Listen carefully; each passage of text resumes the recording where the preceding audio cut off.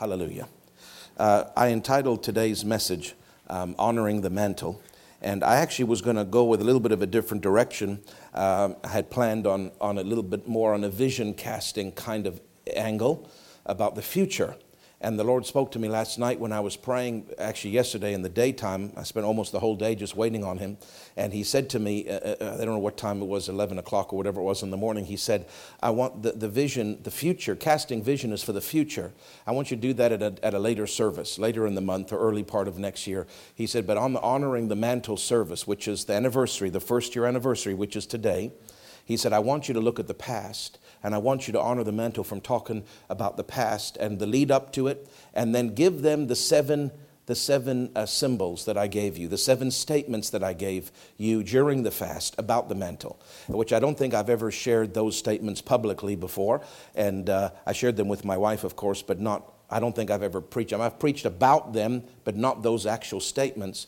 And so I'm going to do that today. And I want to just share with you a little bit of there's new people watching, there's new people present. I know some of the veterans have heard this before. Some of what I'm going to share, you could maybe say it back to me, you know it well, but there's always new people, and there's always people watching that don't know, and members of our church that maybe can't come because of work or whatever, and they're watching at home after the fact. And so it's important that when we talk about the mantle, people understand what it is, and they understand why it came and why I make such a big deal about it. Because when things are precious and holy with God, He watches to see if people show enough reverence for it. And if they don't, it displeases Him, and He'll give it to somebody that does show reverence for it. Okay? And so I'm going to start by playing you a clip as though you were in the service, because I want to transport you back to 2010, June the 28th, Monday morning. 2010. But this is our first service with Dr. Dufresne. We had rented a building in Oakville the year before, and he had come. But this, in terms of moving into our building, which we did in March 2010, and there was a hallway down here.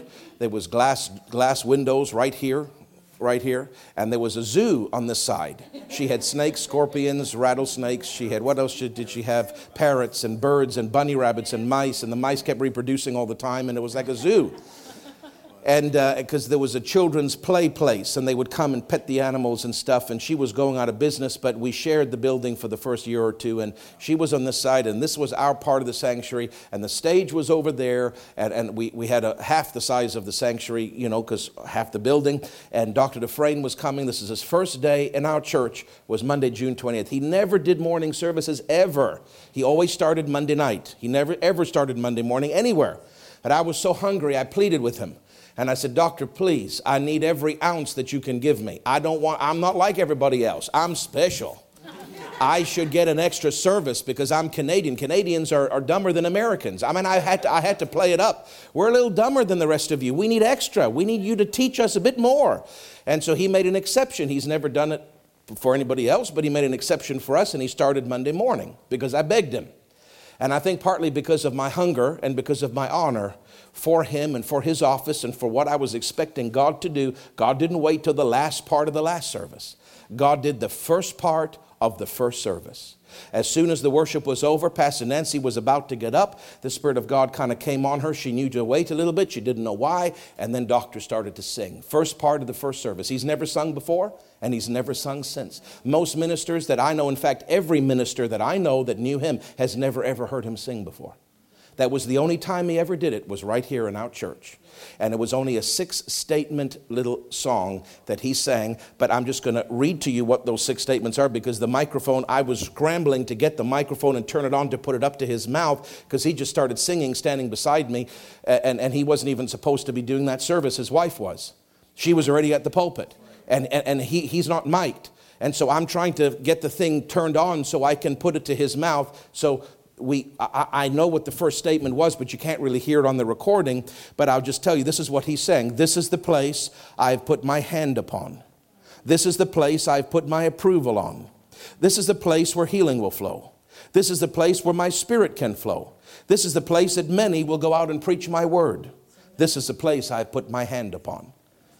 Both first and last statement was I put my hand upon. And then he shared about the mantle for about 7 minutes. And I want to transport you back to that service as though you were there, even though you weren't. Many of you weren't, some of you were, because we had a much smaller congregation at that time. But would you just listen to his words? Because I feel to honor the mantle, it's important that we honor the man that God used, the prophet, to speak about it. And before you listen, I just want to say, he saw years before that in the church that I was in, an associate pastoring in. And before I even joined that other church, so this is many years back, he had an open vision, just like he did at our church. He saw the roof disappear. He saw the hand of God come out of heaven, a large hand, man's hand. He saw the hand pick up a mantle, what just looked like a garment, like a mantle, like Elisha's mantle kind of thing, Elijah's mantle, like a garment that represented the anointing. He saw in that first vision back in the 90s, early 90s, in this other church, he saw this hand pick up this mantle and drop it on a church by the lake. God didn't tell him the name of the church. He didn't tell him the date. But he showed him, and he saw the revival that sprung up because of the mantle down at the lake shore. Then he saw time pass. He didn't exactly know how long, because in a vision you don't know every detail. But he saw that hand come back and pick that mantle up and move it up. He said it moved like a crane almost, and moved it up exactly north, a little bit north, and drop it again on another church. And he saw that church had great influence. And then he saw that church started to go off. And he saw that hand come and pick up that mantle and move it to the left or west and drop it on another church. And that was the church he was in years ago. And then in this church, he saw same thing. The roof disappeared. With his eyes wide open, the roof disappeared. This church didn't have a roof. He saw God's hand come out of heaven and pick that mantle up off that church in Mississauga and move it over to the east. And he saw it drape over this entire building in an open vision. And that's when he started to sing. And then he stood up and he started to speak. And I just wanted to say to you, that's why I make a big deal about holy things. Because this is 2010, we're 2021. He died in 2013. So between 2010 and 2013, I had many hours of conversation with him privately about what he saw and about different things. And what he actually saw, which I could tell him, but he didn't know, is that, and then of course after he died, I did more research and I found even more out that I couldn't tell him because he'd already gone home to be with the Lord. But Aimee Semple McPherson sent Willard Pierce, one of her associate pastors, to Toronto because she was from Southern Ontario. I've been to the house where she was born in Southern Ontario. In fact, the government of Ontario has a plaque in the park that says in honor of Reverend Aimee Semple McPherson, one of the greatest evangelists Canada has ever produced, and there's a plaque of her honor in brass in that park in Southern Ontario. And I've been there.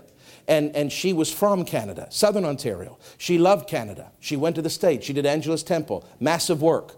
She had a heart, and God said, send back one of your ministers with your anointing, with your mantle, to Canada, and I will do a great work there.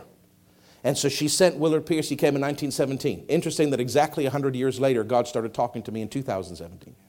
But he came in 1917, and in 1924 to 1932, for 8 years, there was the largest revival in Canadian history at Bond Street. That's where 15,000 converts and many more that weren't recorded, and many thousands of healings that weren't recorded, but 15,000 people that wrote cards and joined that church and got saved through that revival. And that's what he saw. That mantle of Aimee Semple McPherson came on that church. They called it Angelus Temple North because it was Canada. Then they decided to change the name to Evangel Temple. And the pictures I've shown you in the past, I have pictures, historic pictures of it down there in Bond Street. It says Evangel Temple, you can see. But that first was called Angelus Temple North because it was Aimee Semple McPherson's plant. And then over time, that's what he saw, the mantle. Then over time, with different pastors coming, and sometimes with the generational change, pastors don't have the same heart as the previous people. They don't have the same hunger as the previous people. And so it waned. And then he saw that come straight up. And the new Evangel Temple, which was it stayed on Bond Street for many years, and then it moved up in the early 80s up to York Mills and Yonge Street. And that's also called Evangel Temple because it was the same church, just moved locations. In fact, the pastor that told me about this, who was the pastor at Evangel in 2014, his father was the last pastor of the Bond Street Evangel Temple. And so he had grown up in the Bond Street, and then he was the pastor in 2014. He's since moved on now, but he told me a lot of the history on all this because his father told him, and he was the last pastor at the Bond Street Church. So I got a lot of this from him. He taught me this previous pastor told me all this history about Evangel. And when I came to Canada, God led my mother go to Evangel Temple. And I grew up at Evangel Temple. And I did every department of Ministry of Helps except the counting. They wouldn't let me count money, which I was very upset about. But I guess they didn't want teenagers in there. And I went through every ministry, all 40-something Ministry of Helps, every single department I served in, including the television department, every department. I preached my first sermon with Pastor Bud sitting in the front row, smiling, and he put his arm around me and he said, "Good job, son," when I was 16. I grew up in that church. God had me around that mantle because the mantle was on that church. And he knew the mantle was coming on me, and he wanted me to serve. See, if you don't serve something, you don't get it. That's right. This is what the newfangled people don't understand in the society. It's just serve me, serve me, serve me. God's system is you serve, not be served. Unless you're in Barbados with a butler, then it's different. Okay? But in regular life, it's about serving, not being served. And God knows if you're not faithful in another man's, the Bible says you can't have your own. So God knows his word, and he doesn't violate his word. And he knew in his foreknowledge the mantle is coming on Craig and his church. He therefore must serve that mantle and serve another man's work and be faithful in little, or I can't give him ruler over much and I can't give him his own. So I was in that church serving for years. Didn't even know the mantle existed. And then, of course, when it changed over, God led me and my wife supernaturally. Go to that church. And I was under that mantle, the same mantle on a different church. I didn't know about it because nobody talked about it in that church. But some of you, Willie and others, were there in that service when Dr. Dufresne first had the vision and when the mantle came on that church. But I didn't even know about it because nobody talked about it. There was no honor shown for it. But God still had me in that church. You see, even though sometimes they don't know about it, like Evangel, they didn't even know it was there. And the other church, they didn't show honor even though they knew it was there. But God still have you around it. It doesn't matter how other people are treating it. He still wants you around it. Yes. So he had me there serving for years in that church and then working in that church. Just like I worked at Evangel on staff for a short time and I worked at the next church. He had me under that mantle because he knew the day was coming where we would branch out, launch out into the deep, so to speak, on our own, and where now that mantle, not because we're better, but just because we made a decision that we're not trying to make a big church, although bigness will come. We're not trying to just get everybody happy with us, although we'd like people to be happy with us. We're trying to go with the Word and the Spirit. If you don't like it, leave. And that's what most pastors don't, they won't say that. Oh, well, you can have sex. It's okay. You can do threesomes. You can do this. You don't have to tithe. You don't have to do that. No. We have to have a standard of righteousness in this church. And I can't tell you how many people have left over the years because they say you're too strict, you're too aggressive, you're too much on the Word. How can you be too much on the Word? How is that possible? But I've been accused of that. The most famous accusation is you're old school. Well, if I'm old school, I guess Jesus is old school. And if he's old school, I want to be old school. If he's new school, I want to be new school. Whatever school he is, that's what I want. But I can't tell you how many have left over the years because they don't like that standard. But that reason why we have the mantle, brothers and sisters, is because we've maintained the standard. So that first church lost it, and God told Dr. Dufresne why they lost it. They lost it because they got into the psychology side of ministry instead of in the Word and the Spirit. But that church, Doctor would always tell me, I had a word for that church, the second church, when I was as a kid. I knew, and he knew he was going to have a vision in that church. He was going to see the mantle, but they wouldn't invite him. And so he never went there. He never preached because the pastor wouldn't invite him. So it matters who you have in the pulpit because you don't have the right people in the pulpit, you won't hear from God right. God don't just show everything to the pastor because he's the pastor. You need the other offices and what their giftings bring. So that church didn't go, they couldn't respond right because they didn't know. And if they'd known, they would have probably stayed on track. But they didn't know, so they got off. The second church did invite him. And he came, that's where he had the first vision. But the second church made an even grosser error, is that they never showed any honor or any reverence for what the prophet spoke. And when you don't pay attention to what God says and show honor for it and show interest in it, God will take it off you. But he'll give you time. He'll give you a season. He gave many years. Many years. Think about from early 90s until 2010. Look at that. Almost 20 years he gave mercy, mercy, mercy, trying to talk about it, pray about it, show honor for it, show respect for it. And in fact, when I got there in 2001, I'd never heard of it once, and it was never once spoken of in all the years I was there. That's not right. And then they got off into that seeker-sensitive flow where you don't want to offend anybody, and we don't have healing, and we don't talk about tongues, and we don't do all this because that might offend somebody. And God took it off them. And he took it off them on June 28th, 2010. That's when he saw this roof disappear. I'm trying to give you the history. We're not better than anyone. It's got nothing to do with God having favorites or despair on anybody or disparaging anybody.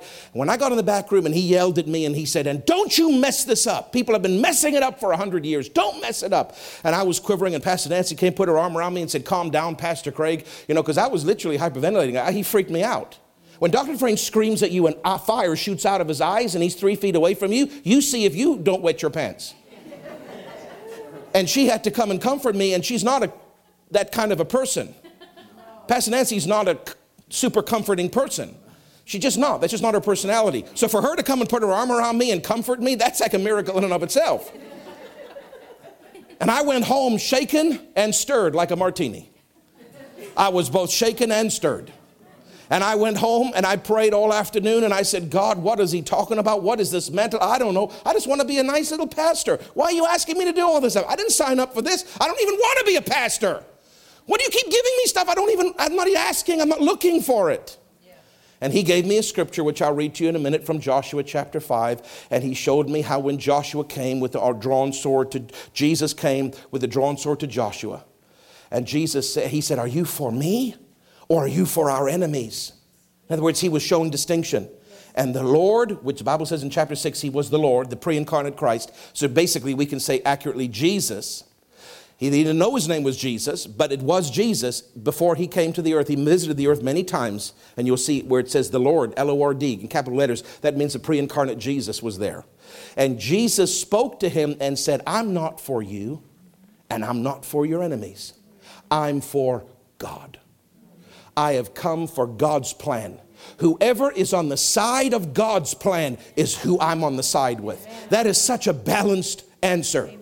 It is not he's for us and he's against the other church. It's nothing to do with picking and choosing. We're not better. We don't swell our heads in pride. He didn't pick us because we're better. He picked us because we picked him. He simply looked and said, who will do my plan? Because that church wants to do it their way. Remember Sinatra? I want to do it my way. Well, that's what a lot of pastors sing, whether they realize it or not. It's in their worship album. I want to do it my way. And he looked and said, they want to do it their way, and this church wants to do it their way. Is there anybody that will do it my way, even if they lose people in the process, even if they're persecuted and hated? And he saw a young pup named Craig, and he said, that boy's just crazy enough to do it my way, not his way. I'm taking the mantle off and I'm giving it to him, not because he's better or anything like that. In fact, he's less educated than all the others. Yes, true. If you look at them all, I'm the least educated. Yeah, but he said, he goes my way. I just decided I wanted to go with the word and the spirit. I don't care what the cost is. And that's the only reason he picked us. He's not for us or our enemies. Not that they're our enemies, but you know what I mean. He's not for us or not against somebody else. He's just coming. I'm here for God. Whoever wants to be on God's side, I'll work with you. And I said, I want to be. I'm not saying that they're not on God's side. I'm just saying what this city requires is not going to be accomplished by namby-pamby, seeker-sensitive, psychological type churches. Yeah. It's not. It's going to take a revival of the fire and power of God. We are dealing with homosexuals. We are dealing with 42,000 genders now. I've lost count how many genders there are. We are dealing with darkness on an epic scale. You don't overcome that with nice little sermons and with seeker-sensitive where you can sin and do whatever you want. God understands. No, he doesn't. He doesn't understand. You don't get revival by watering down and compromising the Bible or by going a different psychological route. You get a revival by lots of prayer and fasting and waiting on God, and by staying with the Word and the move of the Spirit. That's the only way. And God knows that I'm like that, and that's why he picked me, not because I'm smarter or better or more educated, because I'm none of those, but he picked me because I'm stubborn like a bulldog. When I know it's true, you can pull my fingernails out. I won't yield to you. And I hope they don't, by the way. I'm not interested in that. It looks very painful. But I'm telling you, I'm aggressive like that. And that's why he picked us. I didn't even know there was a mantle because they never talked about it. So on that June 28th, when he taught, it was news to me. Not to you, Willie. You knew about it. Some other, Marjorie Ann, who's gone home to be with Jesus, was in that service when he had the first vision. She knew about it. But I didn't know about it because the pastors refused to talk about it because they showed no honor for it. So when I heard there was a mantle in another church, I was shocked. First time I'd ever heard about it. And then all of a sudden, it's like, one thing if you know it and you're kind of praying it out. I didn't even know it existed, and all of a sudden it's on me. Do you understand what I'm saying? It's like I don't even know it exists, and then the next minute, as soon as I know it exists, it's on me. But then I realize I've been serving it since I came to Canada without even knowing it. You can't make that stuff up. That's God's divine hand, what the old timers would call the hand of providence, guiding you without you even really knowing half the time that he's guiding you. I'm telling you this today because I need you to understand why it's important that we talk about it. Because we've gone through a very long journey to get to where we are. So listen to Dr. Dufresne as he sings, and then as he talks for about 7 minutes, and then I'll come back. Go ahead. Yes.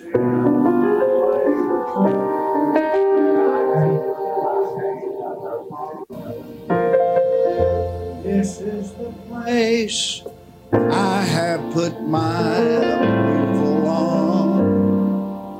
This is the place where healing will flow. This is the place where my spirit can flow. This is the place that many will go out and preach my word. This is the place I have put my hand upon.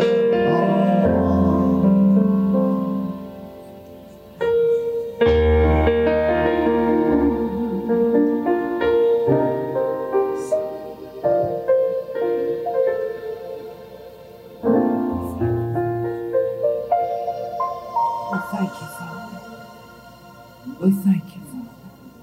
Hallelujah. Hallelujah. Hallelujah. Hallelujah. Hallelujah.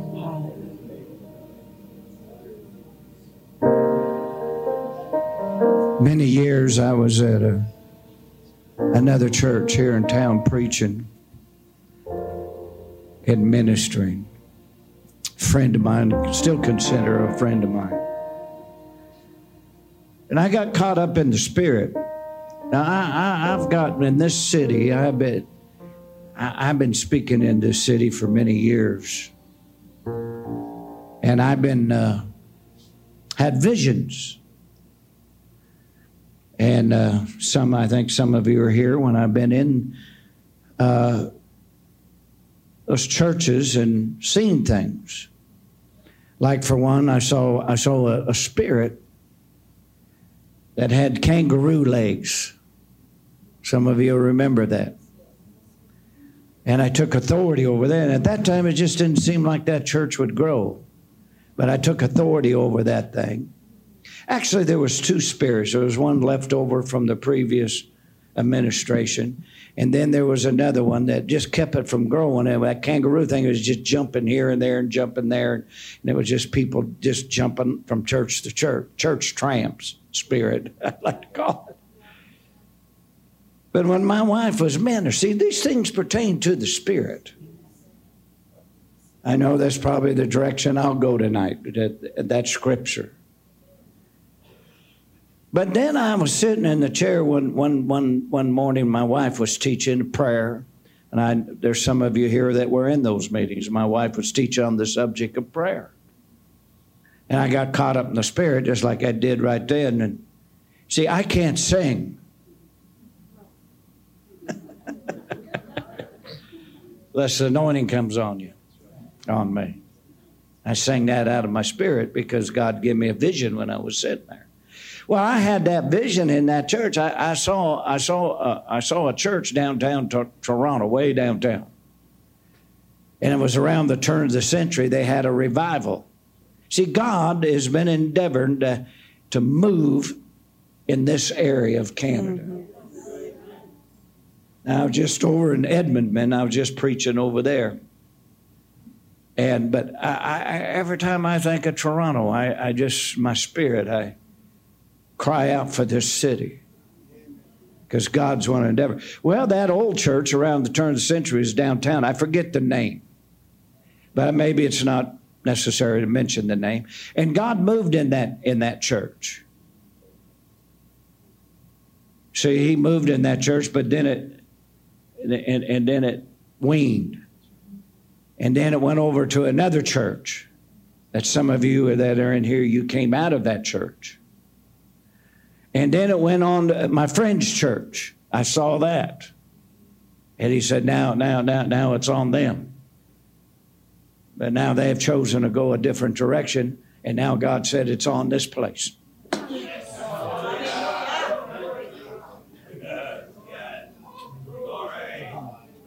Hallelujah. Very reluctant to say that. God kept dealing with it. I'll do it in private. He said, no, you got to say it publicly.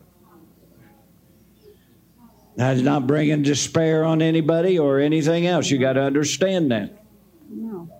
Are you listening to me? It's saying what the Spirit says. But it has to do the things that pertain to the Spirit. I know. I've lost friends from moving with the Spirit. I've lost friends from going with the anointing of God. You see, every time God's moving in a different way, you got to move with it. If you don't, you just become a club. You understand what I'm talking about? Hallelujah. Now, don't go out of here and say I talk despair against anybody whatsoever. I'm talking about the things that pertain to the Spirit. Let's don't get into the flesh and mean it's something it didn't mean. But God's hand's on this place. God raised it up. His hand of approval is on it. Hallelujah. Glory be to God. Hallelujah. I said hallelujah. And how many times that he has come to this city and wanting to move by his Spirit, and it starts moving, then after a few years or something, they get in the flesh and get this and do that and miss it, what God wants to do. Because this is going to be a move of the gifts of the Spirit. The things that pertain to the Spirit, he's going to move in a strong way in this area. I got excited when I was invited to come back in this city. I haven't been here in many, many, many years, except for that other meeting that we had with Pastor Craig. And I got excited again because I love the city. I always felt good about this city and what God wants to do. Are you listening to me? So let's just raise our hand. Not that we're big shots or above anybody else, but let's just praise him and thank him for his move. Thank him for this week. Thank him for what he's going to do this week and what he's going to do in the future.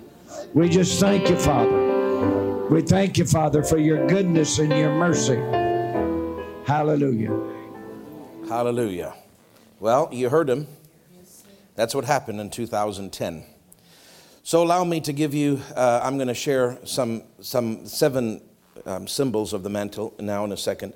But I just want to remind you of this, which I never said before the recording. In 2004, this is before the church even started. We started in 8, right? So this is 4 years before the church started. In the fall of 2004, we were going to go to Peru. We were down there doing a scouting trip, meeting with the pastor that we were going to work for and basically help his church until we launched out and did our own church.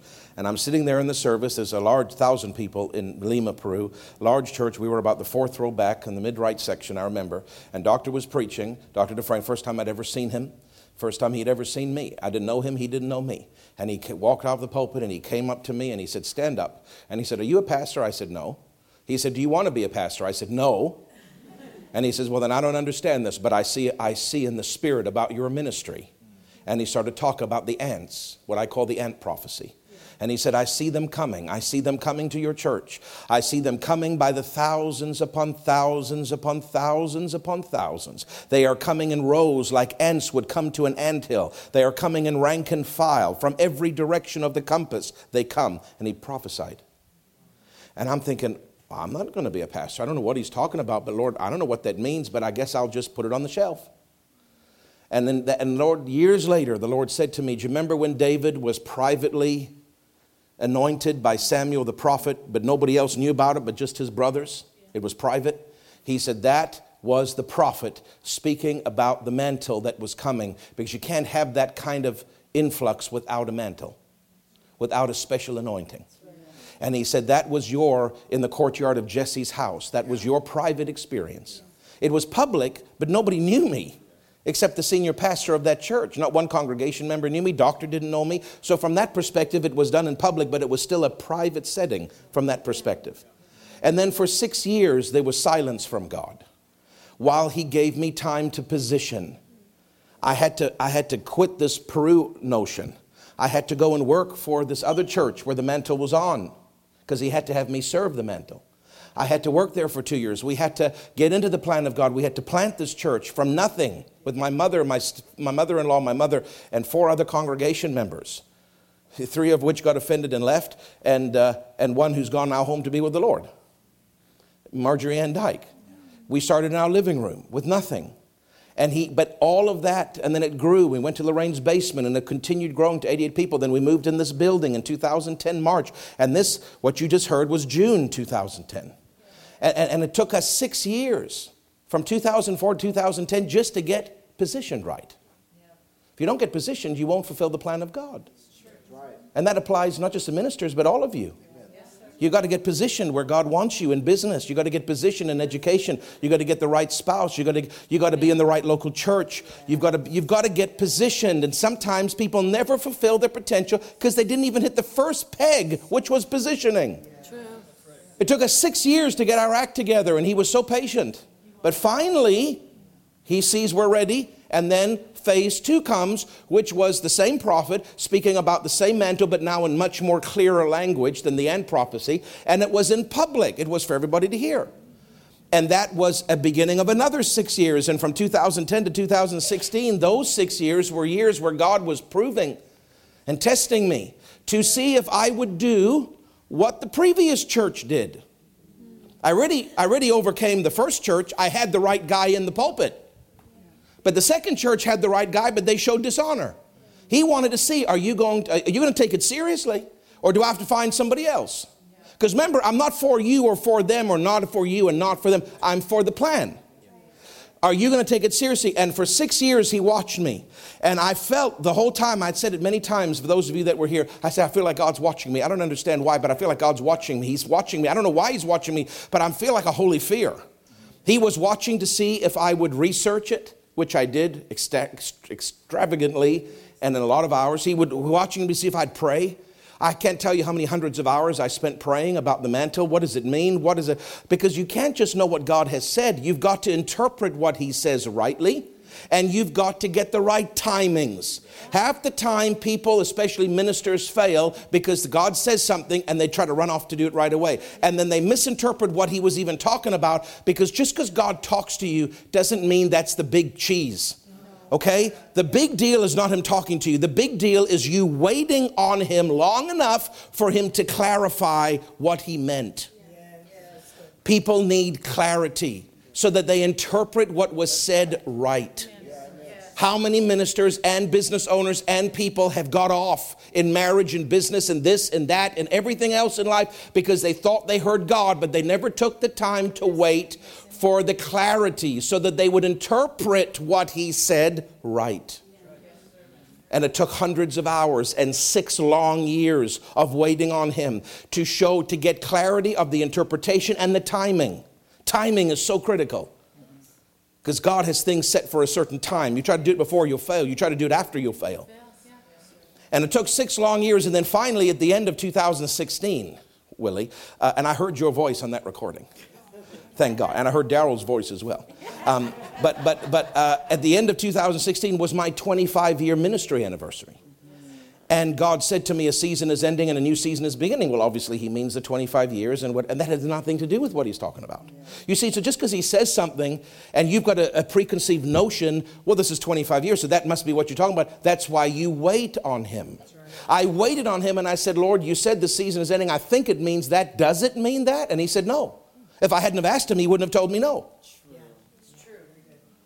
And it took me time between October and December of 2016, 3 months of waiting on him for him to say, I'm not talking about your 25-year anniversary. I don't care about that. And God doesn't care about those things at all. I'm talking about the season has changed because for 6 years I've watched you.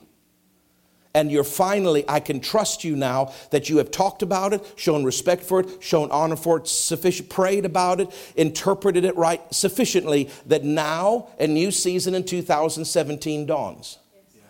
Are you listening to me? Yes.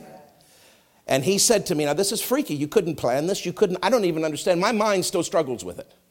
But this is what we call the hand of providence. And I know a lot of Holy Ghost people don't like that phrase, but there really is no other way to say it. God does certain things that are beyond you and aside from you, and you're just along for the ride. And yet we're so control freaks, we want to try to control everything that he does. And there's some things he does and you just can't control them.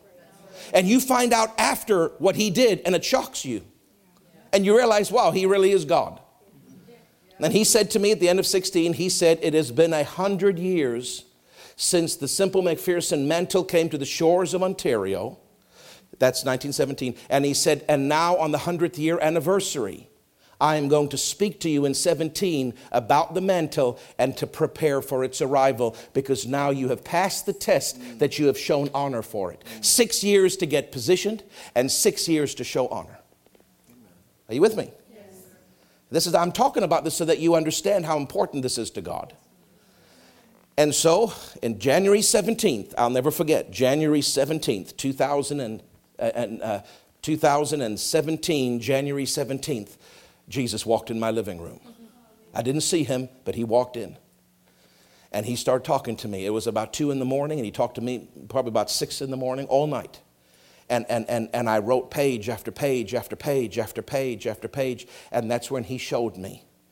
I didn't know it before that day, but he said, there is a parallel to the life of David and the life of you, your life. And he said, don't take that in a way that I don't mean it, but there is a parallel. And he showed me there was 15 years from the time he entered Saul's employ. That's long before he killed the giant. He entered Saul's employ when he was 14 years old, when he would play the harp and the Spirit would leave him. There was 15 years from the time he entered the employ of Saul until the time Saul died and he sat down on the throne of his own as a king himself in Hebron. And all that time he was in the caves, he was in Ziklag, he was on the run, he was fearing for his life. Obviously the early days he was working for Saul, he was the chief of his army, he was his armor bearer, and then he tried to kill him, do you remember? And he ran. All that was 15 years. And the Lord said to me, from the time that I prophesied to you, just like the time that Samuel prophesied to David, it has been 15 years. In 2019 will be the end of 15 years. It started in 2004. Do you remember with the Peru prophecy?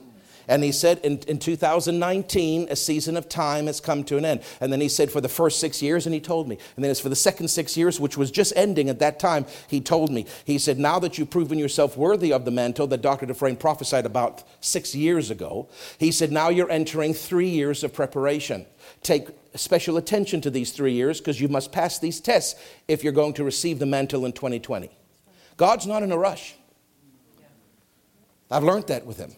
He's not a drive-through God. He's a fine dining. Let that chef prepare it and you wait hungry. It's what he's like. He's like a fine French restaurant. The chef's not in any rush. Not like McDonald's. And so he told me, he said, just like Elisha went with Elijah on a journey to get the mantle, and he stopped at Bethel, Jericho, and Jordan. There will be 3 stations in your preparation, 17, 18, and 19. Each year will be a station. He said, Bethel is where I spoke to him, and I will speak much in the year 2017.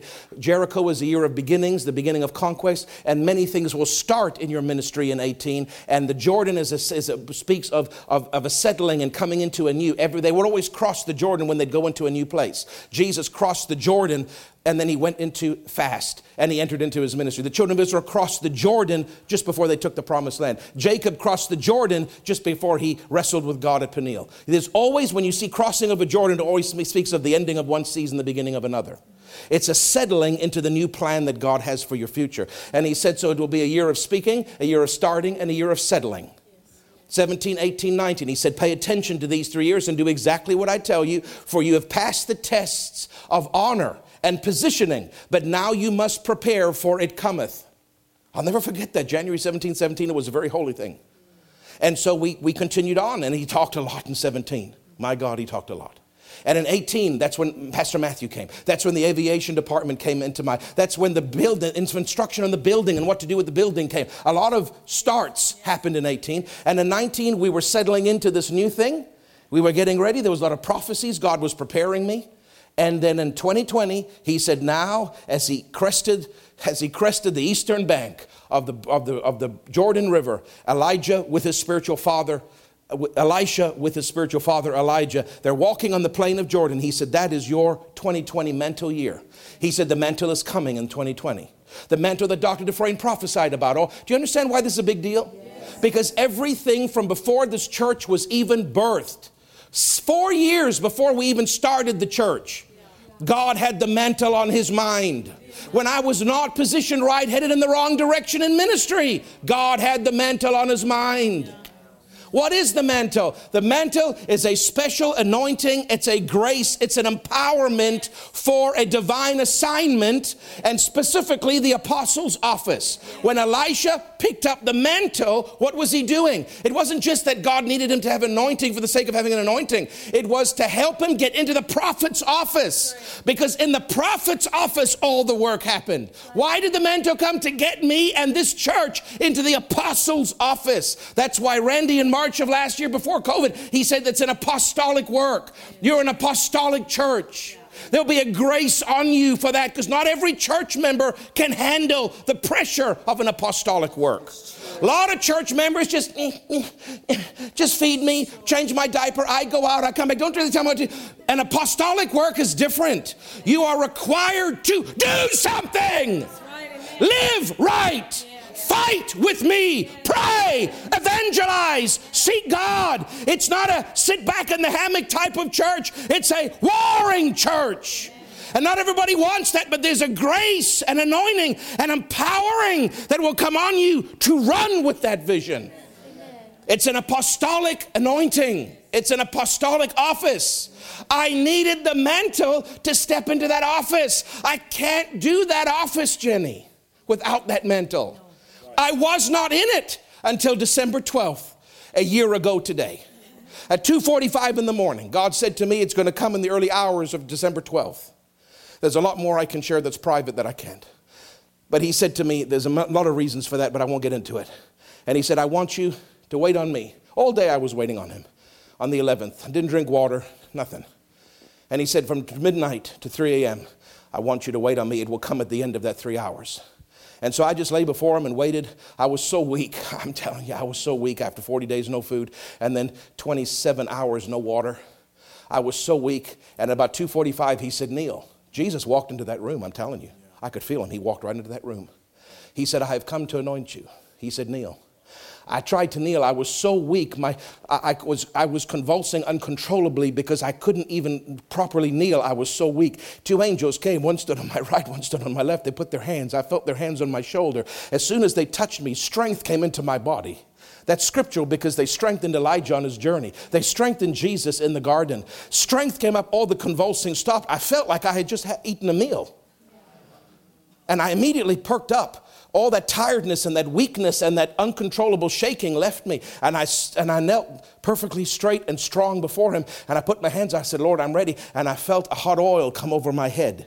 It went right down, all the way down. I felt it go down my hands. And he spoke to me and he said, I have anointed you. The mantle has come. The mantle Dr. Dufresne prophesied about that you have shown honor for and that you have sought me diligently for. It has now come. This is a day of new beginnings for you. December the 12th will always be your day of new beginnings. It will be the marker in your ministry from this time forward. Everything before now has been preparation. All the years of ministry has been preparation. And everything from this moment forward will be the apostle's office that I've called you to stand in. Amen. That's why it's a big deal, brother and sister. That's why this is holy to God. This is our first year anniversary for it. Not every 12th of December is going to fall on a Sunday. In fact, probably very few of them will. So the fact that the first one fell on a Sunday, and then I was going away on holiday, and I was starting to get nervous because this Omicron thing didn't happen until we were already on the beach. And they were telling people that if you come back to Canada, you're going to have to quarantine until you get a COVID test result, which can take up to 3 days. And I would have missed the service. And I'm sitting there on the beach and I'm thinking, Lord, the vacation wasn't more important than the mantle service, but I know you told me to come on this vacation. What are we going to do? And he said, just trust me. I said, how do I trust you? There's people there with COVID tests. They want to stick it up my nose. And then when they make you stay at home, I'm going to miss Sunday morning. And so I'm really nervous in the airport. I'm walking through looking for anybody and I'm trying not to make eye contact with people, you know. And there's signs everywhere, random testing. If you're selected, you have to go to this room. And then I saw another sign. You will be randomly selected at customs. So I got to customs. I was the first one in the line. There's about 5 officers. They're all empty. And they're all looking at me. And they're waving at me. And I remember I said to the Lord, Father, I'm not missing that service. So whichever one of these is full of the devil, you need to show me. Because I'm not taking no tests and I'm not quarantining for the result. I don't have COVID. You know I don't have COVID. I've just taken a test in Barbados that says I don't have COVID. I've taken so many tests. I don't know how many. I can do it myself. I just tell the nurse, let me give it to you. I'm so good at it. I know what to do. And the Holy Ghost highlighted a man to me and he said, go to him. And the other ones are waving. I didn't even look at them. I just walked right over to him. Hello, sir. How are you? I'm good. How are you? And he let me. They were pulling out other people. And he let me right through. Like Moses through the Red Sea. Woo! Like Moses through the Red Sea of COVID. I made it through. I said, Lord, I have to be here for this service because this is an honor to God. This is our 1-year anniversary and it's important to God. And then, of course, as we entered that 2020 year, he said there's going to be 4 things. Remember, I've said this many times. Maybe you don't remember. I don't know. Maybe you do. But he said the first thing that they did is they talked amongst themselves. He said, you will have time with your spiritual parents like Elisha did with Elijah. And in January, February, March, I had a lot of time with Pastor Nancy and Brother Gurr. Never had any time with any of them after that point. Then he said the next thing is the distraction of the fiery horses. And that was COVID. A lot of churches were closing. A lot of pastors were getting disheartened. And he said, stay on the cutting edge. Whatever the government lets you do, do it. If they let you meet right away.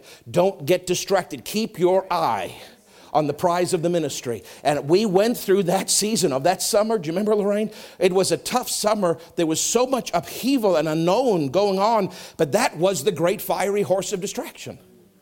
At least for us it was. I don't know about other pastors, but for me it was. And I kept my eye. And then the last thing he did, the third thing he did was he ripped his garments. And the Lord said to me, oh, I remember that, Taylor. I remember exactly when that was. And that was scary. It was just before we went up to that little holiday that we went with our kids up at the lake. And he said to me, he said, I'm asking you to rip your fleshly garments. I said, what does that mean? He said, I want you to put your flesh under. I said, what does that mean? I thought I had put my flesh under. He said, oh no. He said, I'm calling you to a 40-day fast, water only. Will you accept that offering that I'm giving you? And I said, oh God, please no. Oh God, please no. And it took me a little bit of time, but he offered it to me as a gift. And then he said, worthy. Oh, to be counted worthy, to walk in the footsteps of the Master. Every day for 40 days, I repeated that to myself because I felt many times like I couldn't keep going. And I would say, oh, to be counted worthy, to walk in the footsteps, because Jesus did it and he picked up his anointing in that wilderness. And he said, I'm asking you to, this is your ripping of the garment. He couldn't pick the mantle up till he ripped his garment. He said, will you do this? The mantle will come at the end. All these years has led up to this 40 days. And all these 40 days has led up to this moment. I'm not trying to be melodramatic. I'm just telling you the facts. And that's what happened. And that mantle came. Praise God. And it's now been a year today. And he said this year will be persecution, obstacles basically, and revelation. And we've had more obstacles and persecution than all of my 30 years of ministry put together in this year. Yes. He truly kept his word. And I didn't want him to keep, I wanted him to be missing it on that one. Well, Lord, I sense you're missing it. But he wasn't missing it. It was a heavy persecution and obstruction year, but we have overcome it all. And he said, much revelation. The waters of revelation, like the Jordan, opened up before Elisha. And I'm telling you, he has shown us so much that I can't even tell you. I said, Lord, let me tell them what I see. And you know what he said to me? And don't get offended by this statement. If you're offended, you're fleshly anyway. So I can't help you. But just don't be offended by this statement. He said to me, some of the things I've shown you for the future, you cannot tell them. And I said, why? And I'm be honest with you. He said, because there are few spiritual ones in your church. I said, what do you mean? They come faithfully. They tithe. They are in ministry of helps. What do you mean few? He said, just because you show up and tithe doesn't make you spiritual. And I thought that was the qualifying thing of being spiritual. He said, lots of people can show up and tithe and serve. That doesn't make them spiritual. I said, well, then what does make us spiritual? He said, those that have a prayer life. Are you listening to me? He said, few in your church have a prayer life that I approve of. Are you listening to me? Few in your church have a prayer life that I approve of. That means you're busy, busy, busy, busy, busy. That means you're running around like a chicken with your head cut off and you're being a Martha. Yeah. And all he asks is for you to be a Mary. He just wants you to sit and wait and pray and seek him. And until you do that, God does not count you as spiritual. Do you really want to stand before Jesus, the King of Kings and the Lord of Lords, the Prince of Peace, the Almighty God, the everlasting Savior? Do you want to stand before him and him look at you and say, I love you so much. Come and enjoy heaven. But I just want you to know you don't have on your record for all eternity, you will be counted as a non-spiritual one. Because you were busy, but you didn't pray. You didn't wait on me and seek me. So the Lord said to me, you cannot share certain things you've seen for the future. And there is stuff that I've seen that's coming, both in this country and in our foreign works.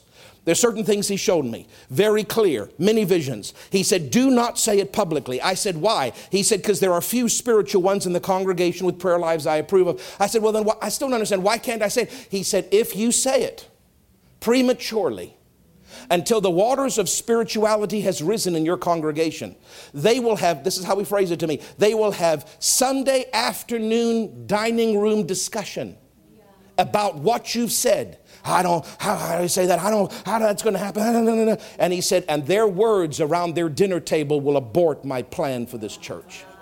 It is very important what you say, even in private, about the vision. Your words being you have authority in the spiritual realm. If you're in this congregation, you have a certain amount of authority in your voice because you're part of this mantle. If you speak against what I say, you can actually cause the vision to be delayed and possibly aborted. Are you with me? So he said, until they're able to guard their mouths and receive what you say in their hearts and not in their minds. If I told you some of the things that were going to happen, you would process it mentally and you'd say that's impossible. Sure. Then you'd start talking about why it's impossible. And on the fringe of that is why I'm crazy to even talk about it. And that will hurt the vision. So he said, don't share certain things until the spirituality level rises. Then they can process it in their spirit because they have prayer lives. Then they, even though it looks impossible to their mind, they'll agree with it with their mouth. And then the vision will go forward. So there's stuff that I know that's coming. He's even told me exactly certain years what's going to happen. I've seen certain things as I've been waiting on God. But I can't talk about it publicly because I know that I can't risk it being aborted because of non-spiritual people's words. So don't pat yourself on the back too much just because you show up. That is baseline expectation in the kingdom of God. Just to show up, you get no rewards for that. You're just basically there. You show up in grade 12, they don't pat you on the back. They expect you to show up.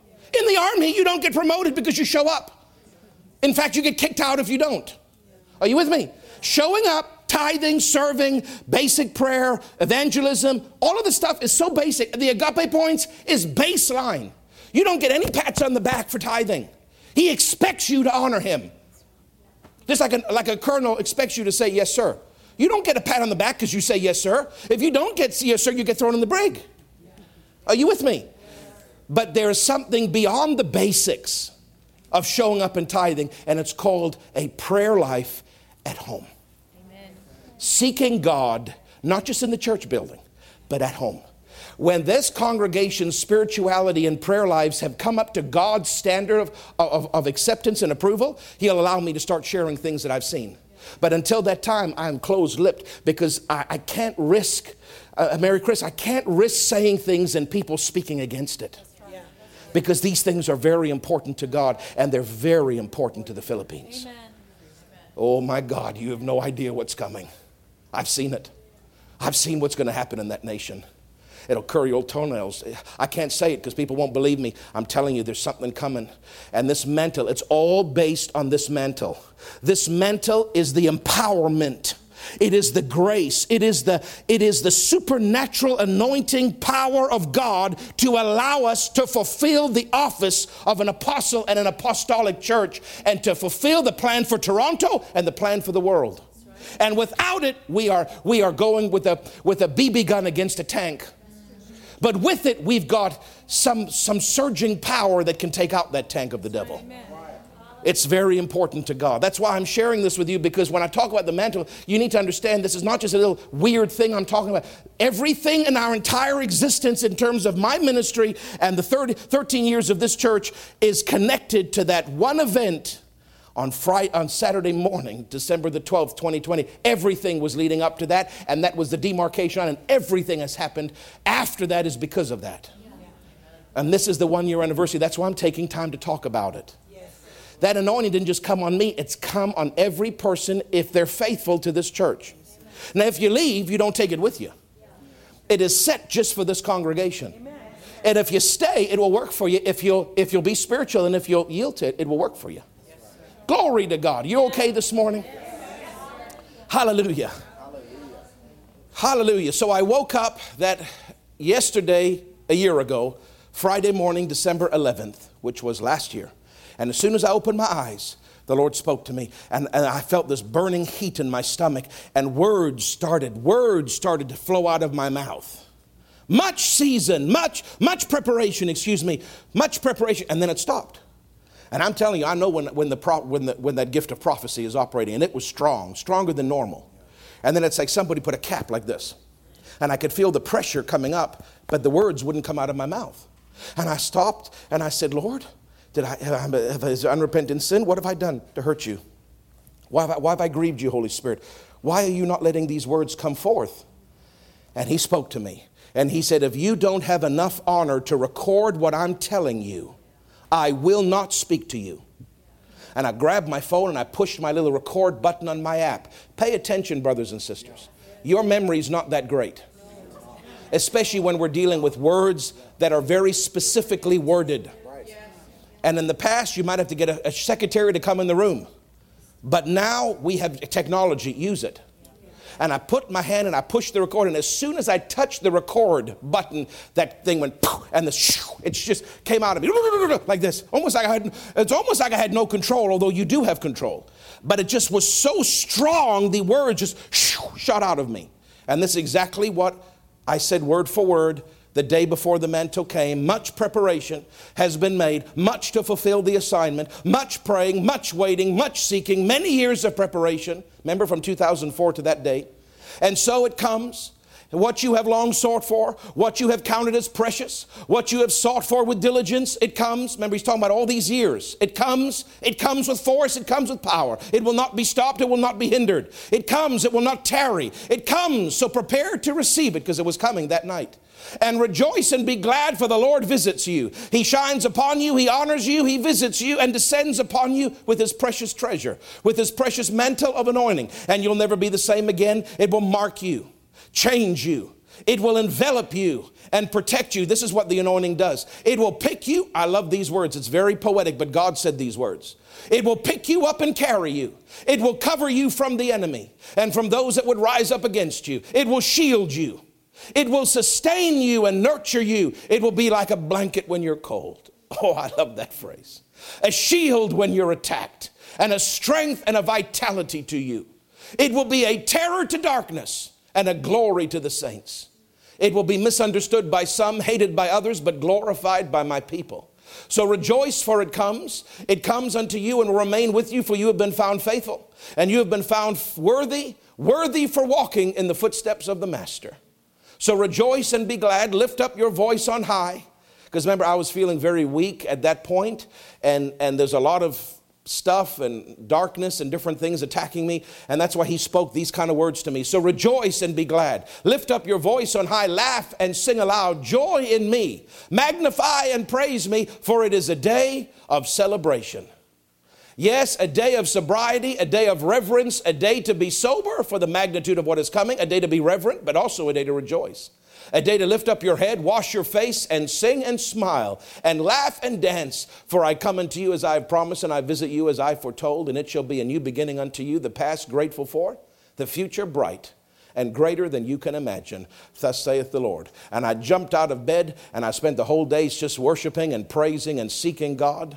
And I can't share it because it's too private, and the people are not spiritual enough to receive it. But on that last day, he gave me the biggest scripture of the entire 40-day fast. The most precious holy scripture of all the scriptures he gave me, he saved for the last day about the mantle. And I'm not permitted to share it yet, but one day I will. But he gave me a scripture, and it was very precious. And all day I studied that out, and I prayed and I worshiped, and then that night the mantle came. And so I want to honor the mantle today by telling you the past, by letting you have an eye into hearing doctor's voice, that you can understand how important this is in the bigger picture. Because we're honoring it on its first year this year. And what the mantle holds, you haven't seen fully yet. Because he said to me, it will come progressively. The first year will be the least amount. The second year will be a little bit more. The third year will be more. The fourth year will be more. And then as we build up into the Jerusalem years, it will operate at full potential power. But this last 2021 year, we're the least ankle deep. It's not going to stay ankle deep. It's going to grow. So don't think, well, I don't really see much difference in the church between now and last year, so what's the big idea here? What's going on? It doesn't work. No, it works. It's just in the ankle stages of working. And see, God is not in a rush. He's looking for faithfulness. He's looking for how I act toward it. I can't tell you because it's private, but he told me that fast is to continue every year. But he said you don't have to do 40 days in a row. You don't have to do it in a row, but he told me how many days that I need to fast per year. And it's a heck of a lot more than 40. It's in the 3 digits of fasting per year. But he said you don't have to do it in a row. So I've been building and working my way to obey that. If I don't obey that, it will stay at ankle deep. Do you understand me? Just because God says something doesn't mean it's an automatic done deal. He says what he wants, but now he's looking for your obedience and for you to follow the leading of his Spirit. And if you'll do that, everything he said will happen. And if you don't, I'm talking about you. Listen for your businesses. Listen for your families, your marriages. This is not just about me and the ministry. These are instructions and nuggets that apply for every area of life. If you pay attention and you do what God says, it will take time, but it will always work. If you don't, just because he said it doesn't mean it's going to happen. A lot of people think because God says it, now it's a done deal. When he says it, he's simply telling you what he desires to happen. But there's much, it's his will, that he's giving you his will, his plan. He's showing you the path, but you still have to walk the path. And that's what I'm saying. There's certain things with me in my life, including fasting and praying, waiting on God, certain travel that I have to do next year. I don't necessarily want to do all of it in the flesh, in the natural. I don't want to be from my children, my wife. There's certain things that I have to leave Canada for, which I can't talk about right now, but I have to. And he said, if you don't obey me in the travel, this mantle will stay at this shallow level. You've got to obey in your prayer life. You've got to obey in your hobby life. Because he's been dealing with me about getting certain things out that are a waste of my time, even though they're fun. If I don't obey him on the hobby, if I don't obey him on righteous living, which I'm doing fine on, but there's even more that I need to watch, like all of us. If I don't obey him on the praying and fasting, if I don't obey him on the traveling, if I don't preach what he tells me to preach, whether people like it or not, whether they leave or not, all of this thing will stay at ankle level. But if I continue to obey, it will grow. Popes, you better pay attention. You better continue to obey, or you will not qualify for this anointing that comes for the Philippines. You have qualified, and I speak by the Spirit. You have qualified, says the Lord. Yes, you have qualified in this season, but there is much to be done, many tweaks and adjustments before you move there. Continue to be aggressive in your charging forward in the tweaks and the corrections that I give you to make in your lives, for it is critical that you make them before you move. And if you continue the way you have, you will make it and be a great success. In Jesus' name. I say that I say that by the Spirit. Don't sit back on your haunches. Don't get in your hammock and think because God called you that it's automatically going to happen. It's going to take a crucifixion greater than either the two of you know, and a swallowing of pride, and a swallowing of what you think is the right thing to do, if you're going to make it in this anointing. So I'm speaking to you by the Spirit to help you.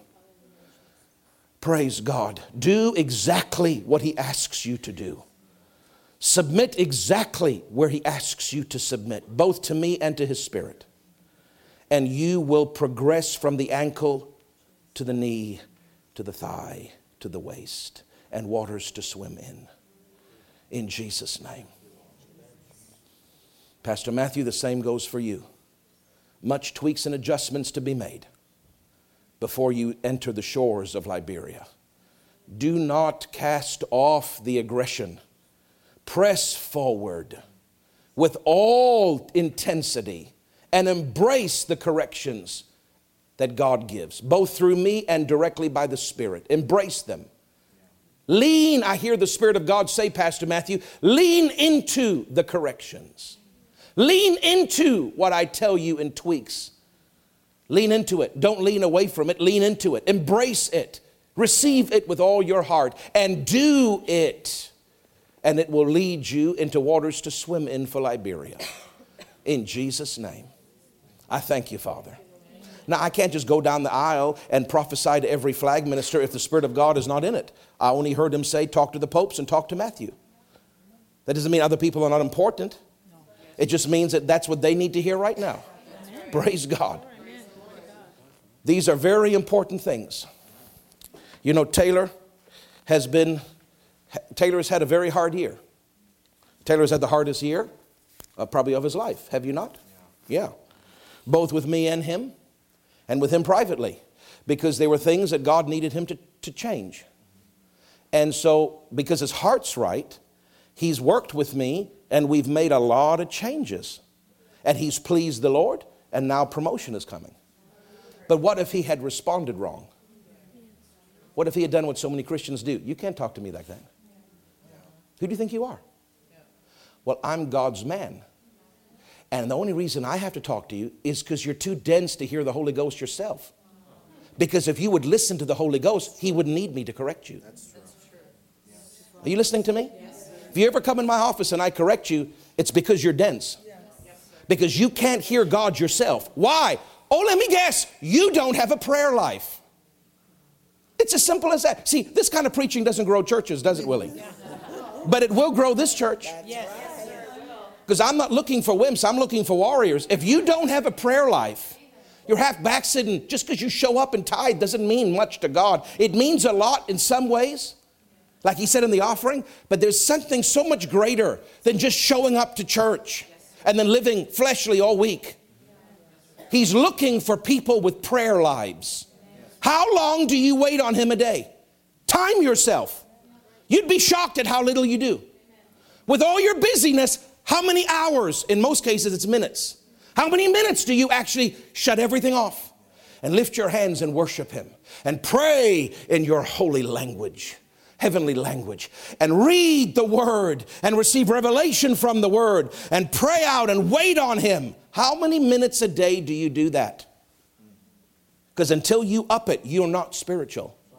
I don't know why the Lord keeps having me say that, but obviously He needs people. He needs people to be a little bit spanked on this anniversary service. Because what God doesn't like is a bunch of religious hypocrites coming to church, making it look like you're all that and all this. I'm all that. And you're a hypocrite because at home you're not. He's looking for prayer lives. He's not looking as much for if your hands are raised, although raise your hands. If you have a prayer life, I don't have to ask you to tithe. If you have a prayer life, I don't have to beg you for ministry of helps. If you have a prayer life, I don't have to say evangelize and invite somebody. If you have a prayer life, it comes out of you. If you have a prayer life, I don't have to talk to you about pornography. It will break. Prayer is the key to everything. How much do you seek God? Teenagers, look at me. How much do you seek God? Because you're in hell in those schools. You are living in gross darkness. And your friends and the teachers and the celebrities and the media and everybody is influencing you. If teenagers don't pray and seek God, the devil will take them. This is not a game we're playing. I tell my teenage boys, the spirit of the world's trying to come on them. And they're around secular people all the time. And I tell them, if you don't pray, I can only hold it off for you from you for so long. Because you're not a baby anymore. You're now of age. The government lets you drive. Eventually lets you drink. You're of age. I can hold off certain things, but the older you get, the more responsible you are before God. And if you don't seek Him yourself, those demons will come after you. And I'm not trying to scare people. I'm telling you, this is real life. This is real life. Just sit in some of the counseling sessions with me, you'll realize how real and raw life is. When I talk to people that have been raped, and I talk to people whose husband beats them to a pulp, and I talk to people that have been raped as little children, and I talk to people that have gone through hell. I mean hell. You didn't need a little bubble. Life is raw, and people are hurting.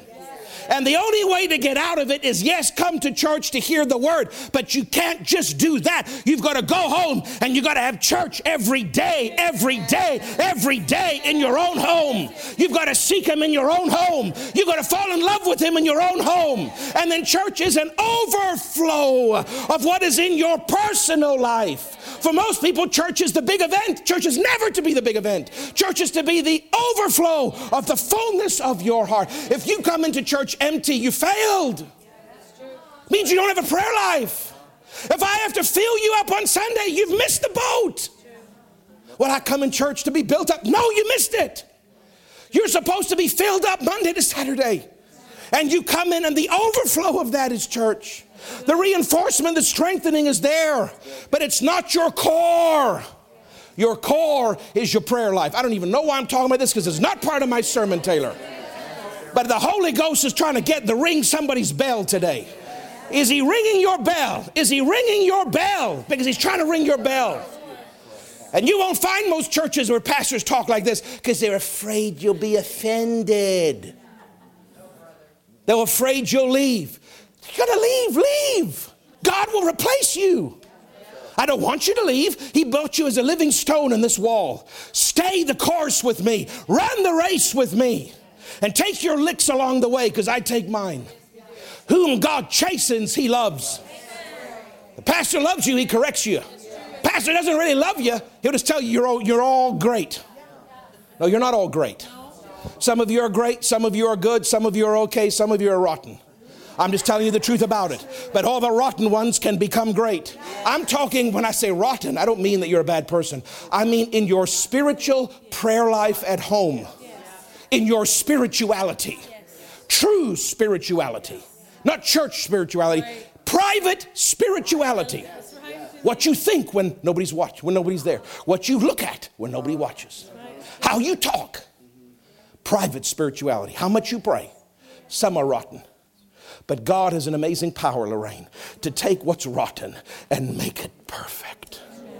If you'll just pray and wait on Him. That's right.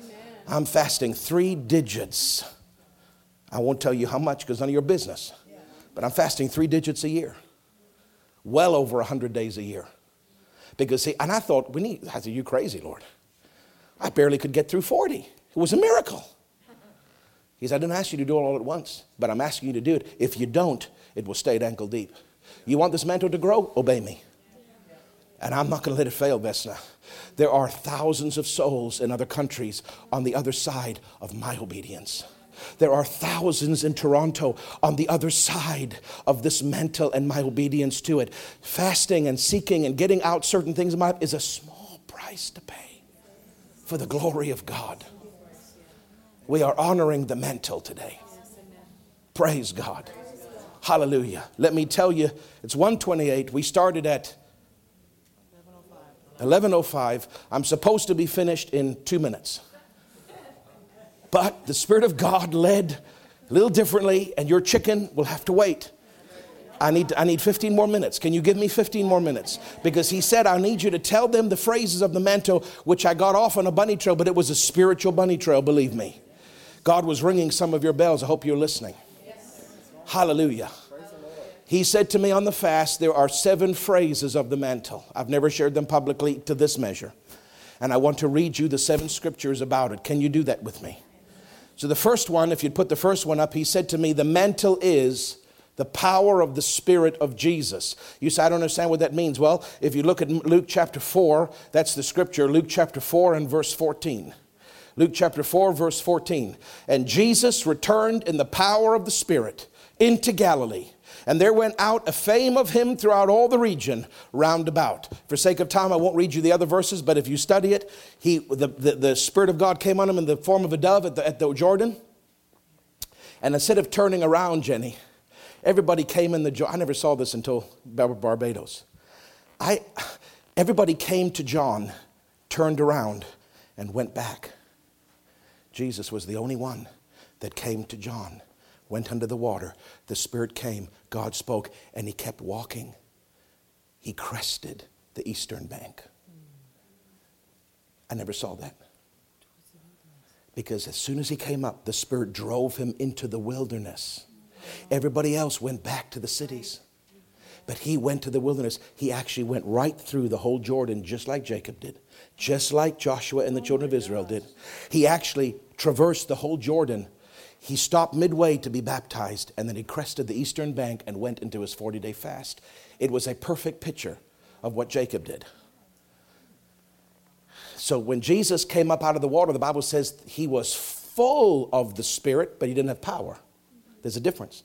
He was full of the Spirit and was led into the wilderness, but he didn't have power when he went in. You can be full of the Holy Ghost, but not have an anointing. He was full inside of a love for God, an obedience to God, in hearing God, obeying in the water baptism. He was full of God, but he didn't have the power of God. There's a difference. He went into the wilderness full of the Spirit, but without power. But the Bible says he came out of the wilderness in the power of the Spirit, which means in the wilderness, he got a mantle. He never had it when he entered, but he got it when he was there. And this is the first verse God gave me. He said, on your 40-day fast, you're going in without that mantle. You're coming out with it, just like Jesus did. And he said, the power of the Spirit, the mantle is the power of the Spirit of Jesus. Hallelujah. That's one phrase. The second phrase that he said to me is the mantle is the crown of David. And this is in 2 Samuel chapter 2 and verse 4. 2 Samuel chapter 2 and verse 4, and the Bible says, and the men of Judah came, and there they anointed David king over the house of Judah. This is after all the years of Ziklag. Saul has just died on Mount Gilboa with Jonathan. He comes into Hebron. Verse 1 says, where do I go, Lord? He says, go to Hebron. And Lorraine, all of these years, he was the king in waiting.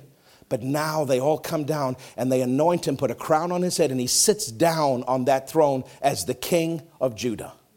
He's not the king of Israel yet, because that didn't happen until 7.5 years later when he went to Jerusalem. But the first phase of his ministry, he was king over the 10 southern tribes. Praise God. And that's what happened. That when that mantle came, it was like, remember he said you're going to sit down on some things like David? Remember he prophesied that in 19, we're going to sit down on some things. In other words, there's a coronation. That mantle, that assignment, that grace is like a crown. It's like an empowerment to do the job. He needed it to be a king. Jesus needed it for his ministry. Do you see it? The third person that needed it was Elisha. Elisha needed it for the prophet's office. And it's called the mantle of Elisha. And of course, you know these very well. But 2 Kings chapter 2, verse 13, I'm just giving you scriptures.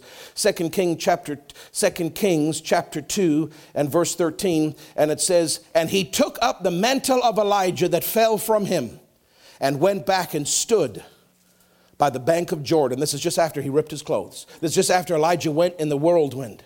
After the distraction of the horse of fire. he picked up the mantle. See, God called it in Elisha, he called it a mantle. Dr. Dufresne called it a mantle. But the mantle means these different things. It means the power of the Spirit. It means the crown. It means the mantle of Elisha. The fourth one that he said to me, like I said, there's 7. He said it's the sword of Joshua. Remember I said after Doctor yelled at me on June 28, 2010, the first thing I did was I went and I prayed all day. And the Lord gave me this scripture in Joshua chapter 5. And it's Joshua chapter 5 and verse 13 to 15. And the Bible says, and it came to pass when Joshua was by Jericho that he lifted up his eyes and looked, and behold, there stood a man opposite him with a sword drawn in his hand. And Joshua went to him and said, are you for us or for our adversaries? And he said, neither, but as a captain of the host of the Lord am I now come. I'm not for you or for them, I'm for God. If you're with God, I'm with you. And Joshua fell on his face to the earth and did worship and said unto him, what saith my Lord unto his servant? And the captain of the Lord's host, which is Jesus, we learn in chapter 6 it's Jesus, said unto Joshua, loose thy shoe from off thy foot, for the place whereon thou standest is holy. And Joshua did so. Remember, Moses took his shoes off. When you have an encounter with God, there's no shoes. Now, why did he call it the sword? Because he showed me on the fast. He said, when I came to him, the Lord said to me, pay attention to the words in the scripture. I don't waste words. The fact that it says I had a drawn sword in my hand is very relevant. It's very critical for the story. Because what was Joshua's assignment? Elisha's assignment was the prophet's office. David's assignment was the king. Jesus' assignment was the savior of the world. Well, what was Joshua's assignment? War. His assignment was to conquer the land and divide it amongst the tribes. So when Jesus came with the drawn sword, what was he saying? I have come with an anointing of conquest. I have come with a mantle of war. Have you ever heard of such a thing? There is something called a mantle of war. It's powerful. And when I enter these foreign countries, the mantle for war will come on. It's already on me. It came on me a year ago. But when I come, that is going to kick into high gear. Because when we're dealing with witchcraft and stuff that Canada knows nothing about, we're going to need a mantle of war. There's a warring mantle in God. And he said to me, it's the sword of Joshua. It's beautiful, man. It's so precious to me. The next one, number 5, he said, it's the blessing of Jacob. Genesis 32 and verse 26. Genesis 32 and verse 26. And this is Jacob wrestling, of course, as you know. And he saith, let me go. This was Jesus, the pre-incarnate Christ, that came to wrestle with him. For the day breaketh. And he said, I will not let you go, except you bless me. See, he was contending. That's what that fast was all about. In fact, that was what from 2004 to 2020 was all about. Contending. And he said, verse 28, thy name. He said, what is your name? And he said, Jacob. Thy name shall no longer be called Jacob, but Israel. For as a prince, thou hast power with God and with men, and hast prevailed. Israel means to contend with God and to prevail as a prince and to get power with God. And that's in essence what we do when we fast. We are contending.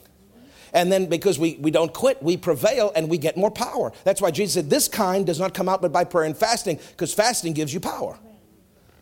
And he was wrestling all night. You've heard me preach it, so I don't have to go over it again. But you remember when he was on that all night wrestling with God, you know what it represented? It represented a lot of things for him. He was at night, which is darkness. Not only was there spiritual darkness, Jesus was wrestling with the devil. He dealt with the devil in the wilderness. There's a spiritual assault when you are going to those private times. But the night represented a time of no light. Light represents productivity. On the fast, the hardest thing for me was not food. The hardest thing was not working. The hardest thing was not being able to email and go on this and be productive. But at night, there was a season that Jacob had to go through where there was no productivity, where there was wrestling and praying, where there was fasting. He felt alone. He was away from his family. Yeah. Jesus was alone. I was alone. There is a season of a nighttime that comes with a wrestling. But I said, I'm not letting you go. This fast will not end, Lord. You will not let me go. I'm contending with you for this mantle. And if you notice there, it says that after he did that, he changed his name. Then it says, and he blessed him. Did I read that to you? And he blessed him there. Jacob answered and said, tell me, I pray thee, thy name. And he said, why do you ask me my name? In other words, he's not going to tell him. And Jesus, the pre-incarnate Christ, the Lord, blessed Jacob there, verse 29.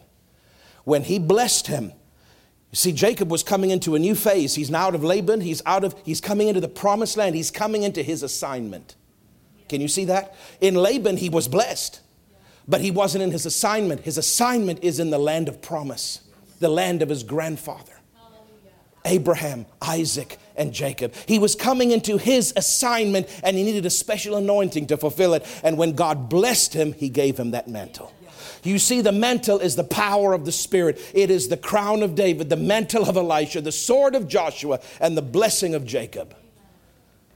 Praise God. Number 6, he said to me, it is the run of Elijah. And this is in 1 Kings chapter 18 and verse 41. 1 Kings chapter 18 and verse 41, and I'll read it to you. This is Elijah, and he says, he kills the prophets of Baal. And in verse 41, and he says to Ahab, get up, eat and drink, for there is the sound of an abundance of rain. There was no rain. How could he hear the rain? The rain hadn't even come yet. Because as a prophet, he was hearing into the realm of spirits. The gift of the discerning of spirits is to see or hear into the realm of the spiritual. As a prophet, he could hear rain, but he couldn't see it with his eyes. So he says to the carnal man, because Ahab represents the flesh church, go have a party. But the spiritual man, which represents the spiritual church, goes up to pray. Yes. What are you? Are you an Ahab or are you an Elijah? At the time where God is moving, do you go eat and drink and party? Or do you go up and put your face between your knees and birth in prayer the move of God for our city? You see how I'm bringing out prayer life? You see how the Holy Ghost is weaving in prayer life to this? Because the carnal ones don't pray. The Ahabs don't pray. But the spiritual ones get on their knees and they pray. Because they have to birth the plan of God. And Elijah said, get up, the sound of the abundance of rain. So Ahab went up, verse 42, to eat and drink. And Elijah went up to the top of Carmel. He didn't eat or drink. He cast himself down on the earth and put his face between his knees. The birthing position. And he said to his servant, go up now, look toward the sea. And he went up and looked, and he said, there's nothing. And he said, go again 7 times. And it came to pass on the 7th time that he said, behold, there arises a little cloud out of the sea, like a man's hand. And he said, go up and say to Ahab, prepare your chariot, get thee down, that the rain stop thee not. Sometimes it's little things that we see. Don't underestimate the small day of beginnings. Because when you're spiritual and you're praying and you see just the smallest of God's hand moving, you act like it's a massive move. That's faith. That's faith. And go prepare that chariot, the rain stop you not. And it came to pass in the meanwhile that the heaven was black with clouds and wind, and there was a great rain. And Ahab rode on his chariot and went to Jezreel. But the hand of the Lord was on Elijah. When you're a prayer, the hand of the Lord will be upon you. When you're a not prayer, you trust in your chariots. You trust in your way of doing things, the natural realm. But when you're a prayer, the hand of God comes on you. The hand of the Lord was on Elijah, and he girded up his loins, and he ran before Ahab to the entrance of Jezreel. It wasn't just on the Superman movie. There has been a human being that has outrun an Arabian stallion. The best horse in the land belonged to the king. Do you know how fast they run? Up to 40 miles an hour. And one man, Usain Bolt, Mr. Lightning, has got nothing on Elijah under the anointing. He beat an Arabian stallion. And God said to me, he prayed, he birthed, and my hand or my power, my anointing came on him. And it caused him to accelerate. And he said, the mantle is the run. It's the acceleration by the power of God. Hallelujah. I'm preaching better than you're saying amen. And the last is the staff of Moses. This is the last this is the last symbol that he gave me on the fast of the mantle. And it's Exodus chapter 3 and verse 2, and then we're done. Thank you for hanging with me. Exodus chapter 3 and verse 2. And Moses, he kept his father's sheep. He's on backside of the wilderness in Horeb. Verse 2, it says, and the angel of the Lord appeared unto him in the flame of fire in the midst of the bush. And Moses looked, and behold, the bush burned with fire, but the bush was not consumed. And Moses said, I will now turn aside and see this great sight, why the bush is not burnt.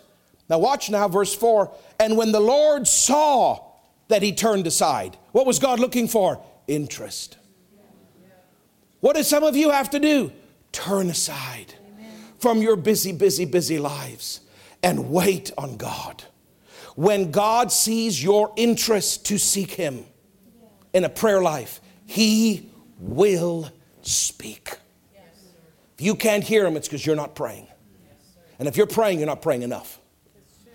Are you listening to me? There's answers coming. I'm telling you, I can feel the anointing. It's totally different in this service than the first service. But there are answers for the people, honey. There are answers for the people if they'll listen. In fact, let me just say, I don't want to, Lorraine's going to be mad at me for saying this. But if you want a stronger flow of the Holy Ghost, come to the 11 o'clock. That's all I'm saying. I'm serious. The 9 o'clock, I'm under pressure. When you're under pressure, you can't operate in the gifts the same way. You can't flow because the time crunches on you. But the 11 o'clock, I have a little bit, not to take advantage of the time, but I have more freedom because I don't have another group coming in. If you want more of the flow of the Holy Ghost, come to the 11. I know, Lorraine, you're not going to like me saying that. He looked for the interest. He looked for the interest. And when the Lord saw that he turned aside to see, God called him out of the midst of the bush and said, Moses, Moses. And he said, here I am. And he said, draw not neither hither, put off your shoes from off the feet, for the place where thou standest is holy ground. Remember, and then he has this long talk with God. And he keeps saying, I can't do it, I can't do it. Oh God, I can't do it. And God got angry with him and said, shut up. That's the field version of the Bible. It says, and God was angered by the words of Moses. Sounds real sweet. My version is, shut up, idiot. That's really what God was telling him. Be quiet. If I tell you can do it, you can do it. And then in chapter 4 and verse 17, you see the rod mentioned. And he says now, and thou shalt take this rod in thine hand, wherewith thou shalt do signs. What was the physical symbol of the mantle or the anointing or the power? It was a rod. We don't need a rod. We've got it inside us in the New Testament because the Holy Ghost is inside us. The Holy Ghost couldn't be inside Moses. He was on him. But the Spirit of God is in us in the New Testament, so we don't need a rod. We've got the name and we've got authority. But the rod represented the anointing. And God said, this mantle has come. This anointing has come inside us. We don't need crowns and rods and garments. We don't need those physical things. It's inside us. But he's giving me symbolic value. And he said, Craig, the mantle is the power of the Spirit of Jesus. The mantle is the crown of David. The mantle is the mantle of Elisha. It is the sword of Joshua, the blessing of Jacob, the run of Elijah, and the staff of Moses. And he said, and it's yours. For what I've assigned you to do. I asked him to be a king. I asked him to be the Savior of the world. David a king, Elisha a prophet, Joshua a warrior. I asked Jacob to be an entrepreneur. I asked Elijah to be a prophet and Moses to be a deliverer. Every one of their assignments needed an anointing. Every one of them got an anointing to do their job. We need the anointing to do our jobs. And that came a year ago today, and I'm honoring it today. Because it has already built ankle deep, and it needs to go to knee deep. And as I obey God, and as you obey God, it will grow. Can I say it, Lord? I don't know if I should say that. I'll say this and then I'll close. I'll taper down what I was going to say. One of the things the Lord has shown me, because I've been so concerned about the spirituality of this church and its ability to hinder my call. Do you understand? Yes, sir. You, I thought, can ruin me if you don't pray. I can't make you pray. I can only preach and pray for you to get it. We're not a cult. We don't force. The Spirit of God never forces. But He does present it, and sometimes aggressively. Because He's trying to save souls. And I've been wrestling with Him all this year. Lord, what if they don't get it? What if they won't do it? What if they won't do it? I can't make them do it. Can they have the power to ruin my future? And He showed, I can't say everything, but I can say at least this. He said to me recently, He said, if the people don't do it, your apostle's office will go forth, but your primary ministry will be outside the land of Canada. And you will not be in Canada very much. Are you listening to me? Yes, sir. And I can't say more because he showed me exactly what it would look like if you don't do it. I know exactly when I'm leaving. I know how long I'm staying. I know where I'm going. I even know where I'm going to live partly. And I will be in Canada very rarely.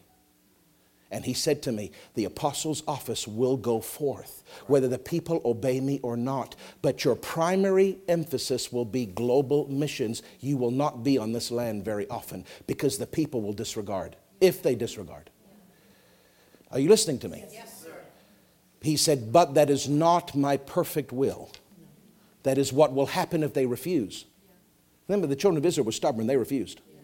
He said, but pray that the people get it. Lorraine, Pauline prayers.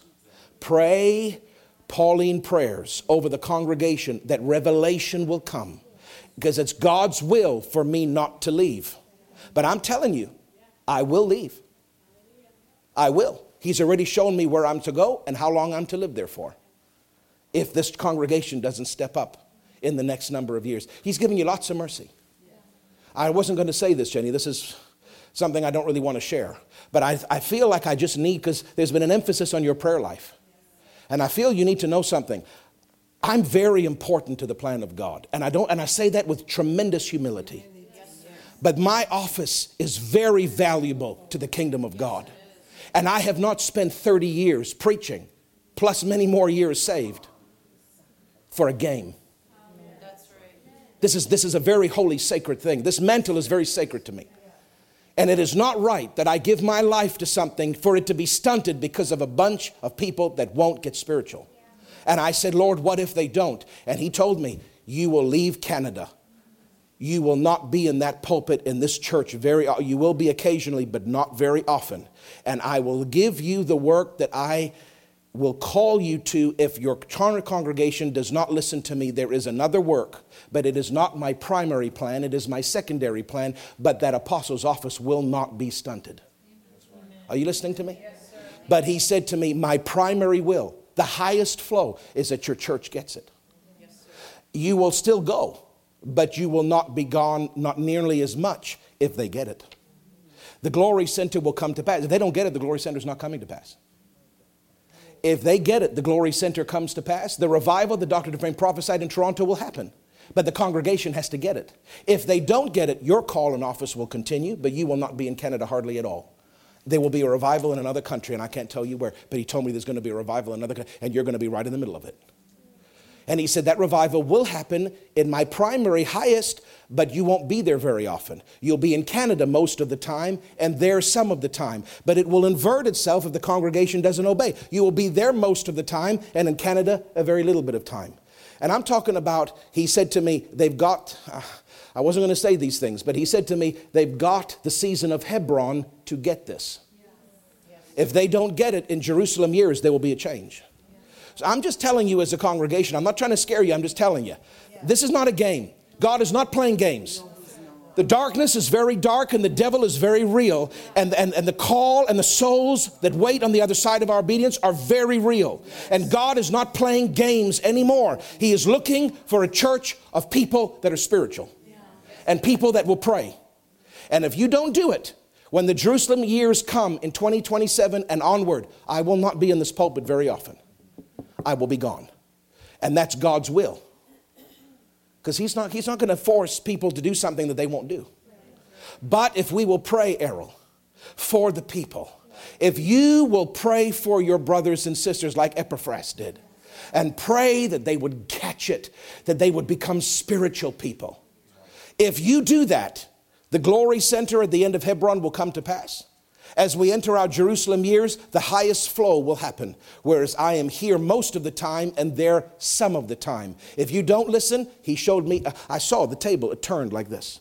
This is how he wants it to be. If they don't listen, it does this. I am there most of the time and I am here some of the time. Okay? Yes, sir. Because God is not playing games. No. This is a serious, serious thing. So I can only present, I'm not saying it from a manipulative perspective, like, oh, if you love me, you'll pray because then I'm going to leave. You probably don't like me that much anyway, so maybe you'd be happy that I'd leave. I don't know. I'm not trying to play games. I'm just stating you a fact. We got to pray. We've got to be spiritual in this season. He's giving us 2022, 3, 4, 5, 6, and part of 7. We have 5.5 years to get this. Vesna, Maurizio, I'm calling you out as an example. You're certainly not the only ones, but you're an example. You're spiritual people. Pray for the congregation that they would catch this. Lorraine, pray for the congregation. You out there, pray as Epaphras prayed. This congregation has to catch it. My call will go on regardless. But God wants that call to be primarily in Canada for our beautiful country and our beautiful city. And can I tell you, I've had for lack of a better word, especially during COVID times, a feeling of hatred for Canada has come into my heart. Like a deep, deep hatred for this country. Because I can't stand the way our government handles things. I look at other countries, Britain and America and others, and they're so much more normal than we are. We are so strict. We are so afraid. We are so tolerant. Sin abounds and replenishes without any pushback. And Randy, God told him during his fast while I was fasting, there are 2 primary spirits over America, rebellion and religion.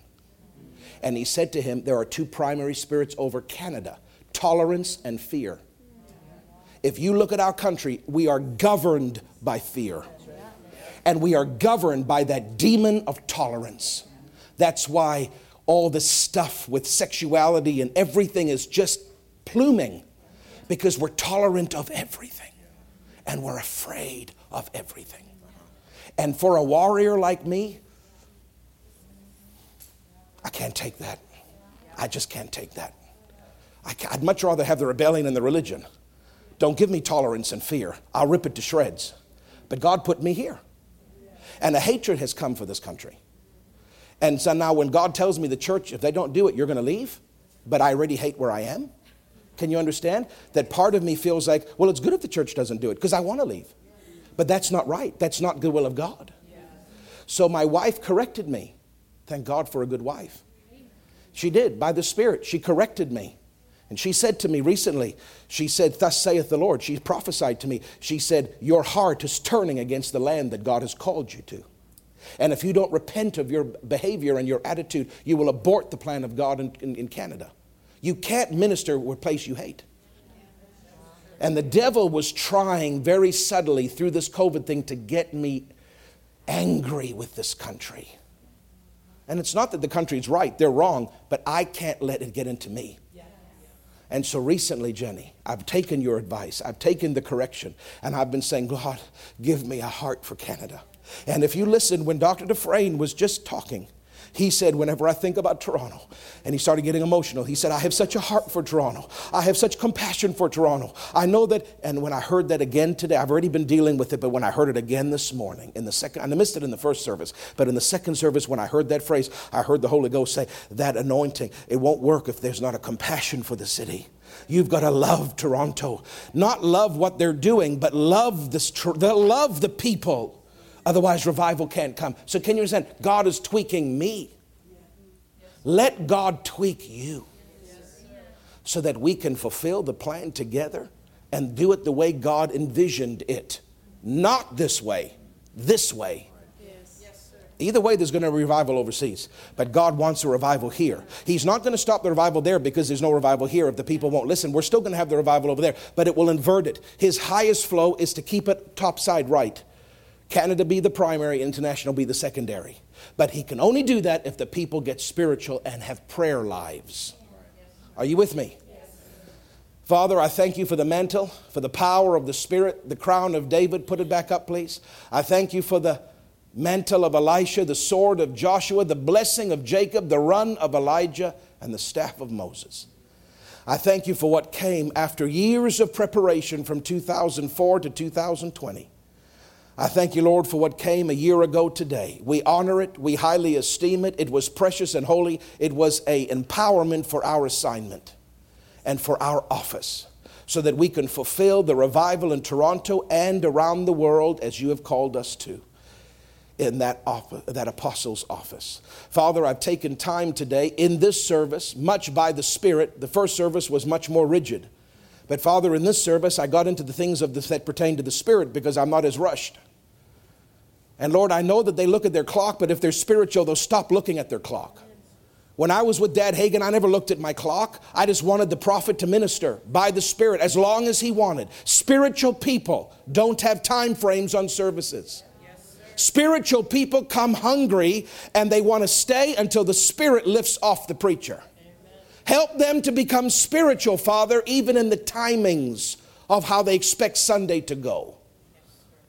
So, Father, we thank you that I feel that anointing lift off me, so I know I'm done. But, Lord, for what was said today, not just in the predetermined sermon, but what was said by the Spirit about prayer lives, about seeking you, about turning aside. Lord Jesus, when Pastor Nancy came in October of 19, the first thing she said on the first service was Moses turned aside.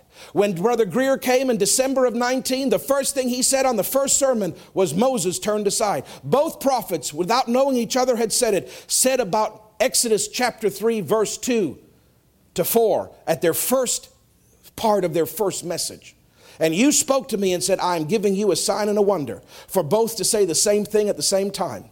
It is a time, it is a season to turn aside from your busy trappings of life and to seek me for the mantle. And I did that in 2020 and the mantle came. But Father, it wasn't just for 2020. This turning aside, this spirituality, this prayer life is for all of Hebron and all of Jerusalem and all of our years until we hear Jesus call us from the clouds. It is a constant turning aside. It is a constant being a Mary, not a Martha. It is a constant seeking you like Elijah on the mountaintop. This is how we birth the plan of God. This is how we see the hand of God move, is a prayer life. So Lord, help them to catch the revelation that their prayer life is supremely critical to the future of this church and of their own personal prosperity. They need to be led so that they don't make mistakes in their future, so they don't marry the wrong person and fail in business and fail with kids and fail in this and fail in that. They need to have success, but that only comes by a prayer life. Church is so important, but it's not the only thing. Prayer life at home is just as important, if not more. So, Father, help them catch it. If they have a prayer life at home, it will drive them to church. It will drive them to tithe. It will drive them to evangelize. It will drive them in every other area of their life. But it all comes with, what are we going to do tomorrow morning? When on Monday, December 13th, are we going to seek God? Lord, let that thought ring in their mind as they go to sleep tonight. Let it ring in their hearts as they wake up tomorrow morning. When today do I spend time with Jesus? And let us be spiritual people, Father, because the future of this church depends on it. And my being in Canada depends on it. And I want them to get it so that I can fulfill the plan in this city. But I need their help. I cannot do it alone. So I thank you, Father, that you're moving on hearts today. You're stirring them. Those that are watching by way of live stream, you're stirring them too. Father, get rid of this COVID stuff, Father. I'm asking you. I need them back together. I need them back together. I need them back together in a single service so that I can flow, so everybody can hear what I'm preaching when I get into the things that pertain to the Spirit. Because right now, only this group have heard it. The 9 o'clocks haven't heard this. And everybody has to hear this.